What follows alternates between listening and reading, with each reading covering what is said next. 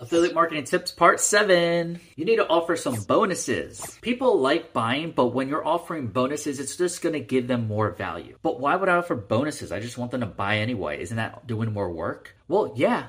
And sometimes you need to do that extra work because bonuses help people buy. And to come up with a bonus, think of a complementary product. For example, if I was selling an affiliate marketing course on how to get traffic through Instagram, I can come up with an own custom course, not even a course, it's just a mini video and explaining how to get traffic from TikTok. So then when you're selling that course on how to get traffic from Instagram, you can tell them, hey, by the way, you're also going to get this bonus course on how to get traffic on TikTok. So you're basically getting 2 courses for the price of 1. It's something so simple, but it really helps you generate more sales. One more affiliate marketing tips, make sure you follow your boy LJ.